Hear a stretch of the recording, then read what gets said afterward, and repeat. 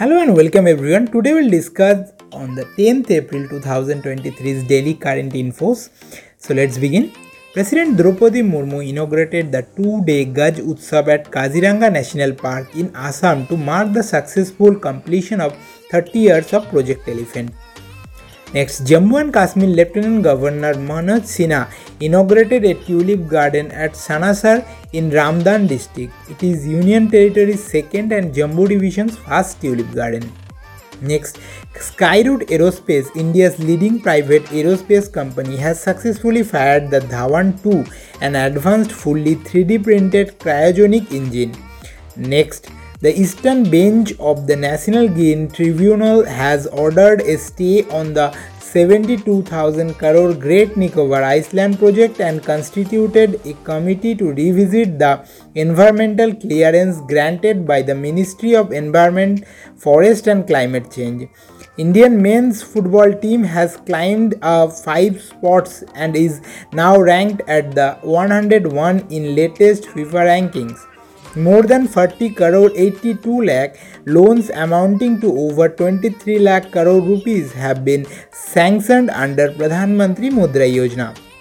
21% of the total loans have been sanctioned to new entrepreneurs. Andaman and Nicobar Command conducted a large-scale joint military exercise ex-Kutch Kavach, involving the assets of the Army, Navy, Air Force and Coast Guard. Automotive Tire Manufacturers Association announced that Anshuman Singhania, Managing Director of JK Tire and Industries Limited, has been elected its new chairman. Delhi's Indira Gandhi International Airport has secured the 9th position in the list of world's busiest airport in 2022. Handling 59.5 million passengers annually.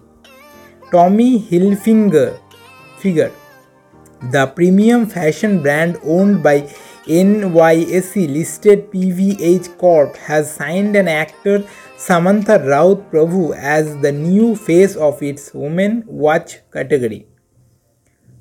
Haryana government launched the Drone Imaging and Information Service of Haryana Limited for surveying infrastructure projects, monitoring of agriculture and horticulture crops, and surveillance of sensitive areas for security purposes.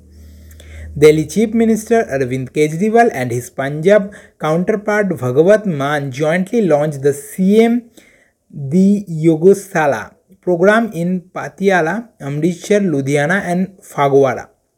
Under this initiative, people will be able to avail free yoga classes in these 4 cities.